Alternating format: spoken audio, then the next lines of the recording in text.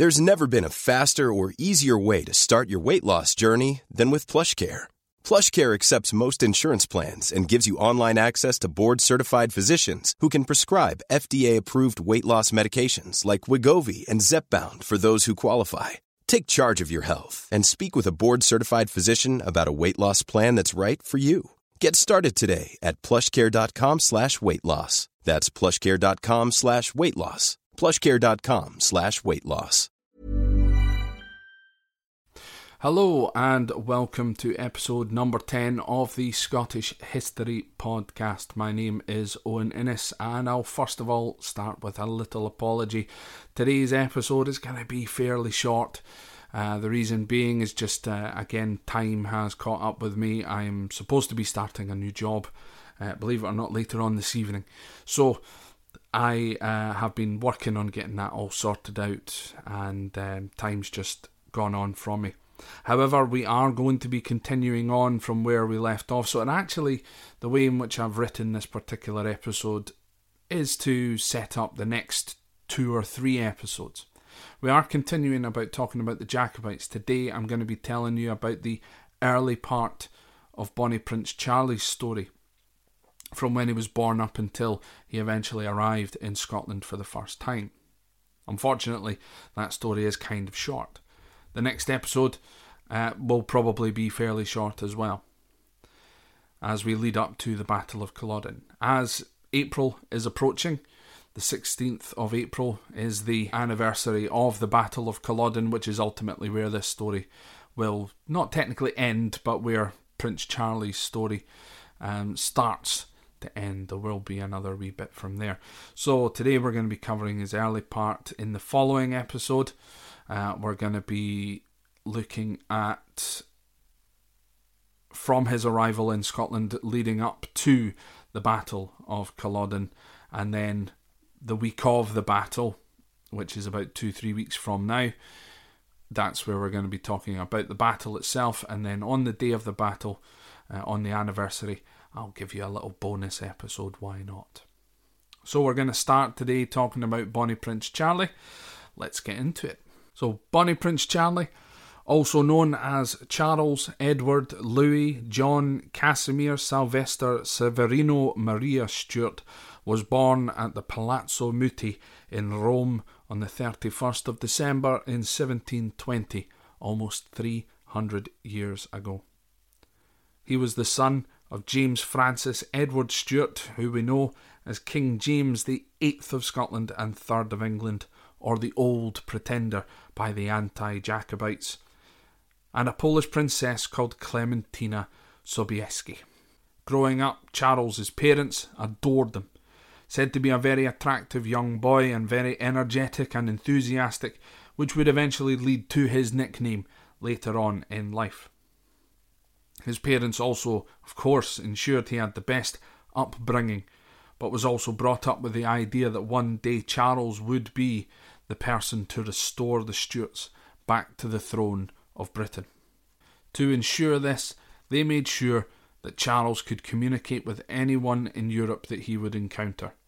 He learned to speak Italian, English, Scots, Gaelic, French, Spanish, and Latin fluently. They also took steps in ensuring he could read military textbooks from a very young age, and that he was of course familiar with the stories of Scotland, mainly the stories of William Wallace and Robert the Bruce. Charles's first experience of warfare was as a 13-year-old at the Siege of Gaeta, which took place in what we now know as Naples in Italy in 1734. Charles at the time, as a 13-year-old boy, was commended for his bravery shown whilst under heavy gunfire. The following year, in 1735, Charles's mother Clementina passed away. In 1744, France and England declared war on each other. Jacobites in Scotland believed that now would be a good time to launch another uprising in Britain themselves. James, Charles, and Louis XIV of France agreed that now would be a good time for this to happen, as this would cause a diversionary tactic for Louis XV. So it would help Louis XV, but it would also help the Stuarts in Rome. So to that end, Louis XV arranged an invasion fleet at Dunkirk, whilst Charles, disguised as a student and sometimes a cleric, rode safely to Dunkirk from Rome. So the first invasion attempt took place in March 1745, but a British fleet opened fire on the ship, and Charles's ship was heavily damaged and forced to return back to France. This, however, only managed to encourage Charles even more. He set out onto the streets of Paris. He pawned all of his and his mother's jewellery and borrowed as much money as he could. With that money he bought himself 3 ships: La Doutelle, the Elizabeth and the De Tully. He did request assistance from Louis XV, but was refused after the last failure. Charles and his small fleet set sail on the 5th of July 1745. Shortly afterwards, the Elizabeth, which was carrying half of his army, all of his supplies and all of his gold, was badly damaged and managed to limp back to France. The La Doutelle suffered a very similar fate. However, undeterred by these setbacks, Charles, the De Tully and 7 of his closest friends he had on board continued to sail and finally landed on the Hebridean island of Eriskay on the 23rd of July 1745.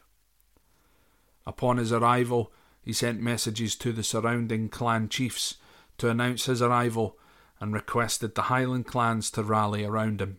A local clan chief by the name of Alexander MacDonald came to the prince to announce he would not support Charles and that Charles should return home.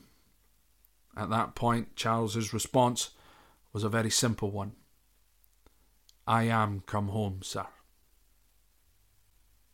So that's it for episode number 10. Again, I really do apologise for it being quite so short.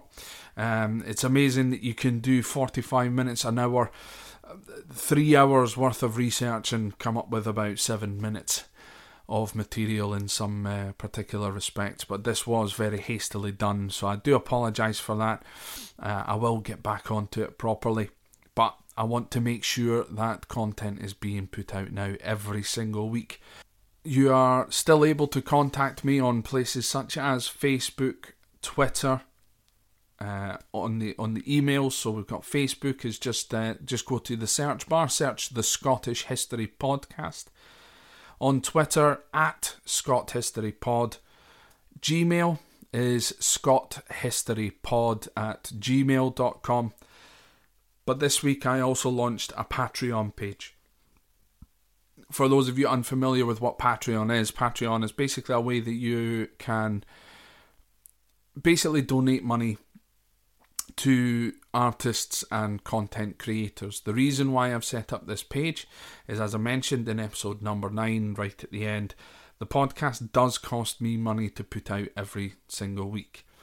So if you could, the podcast is going to remain free. I'm trying not to put adverts anywhere near this podcast, because as a podcast listener myself, I hate it when I'm sitting there listening to something, chilling out, and then all of a sudden I've got an advert for Jay-Z's new album blasting in my ears. It's the last thing that I need. So I want to keep adverts away from this, and the Patreon page is a great way of being able to do that. £3 a month, if that's too steep, I might even just reduce it down to £1 a month. Again, if I get 10, 15, 20 people, that's more than enough to cover the costs of the podcast. Any additional funds would be going towards equipment I could be doing with a new microphone stand, for example, but you get the idea. Anyway, rambling on too much. Thank you very much again for listening. Please follow us on Twitter, the Facebook, and if you've got any questions, please feel free to send me an email.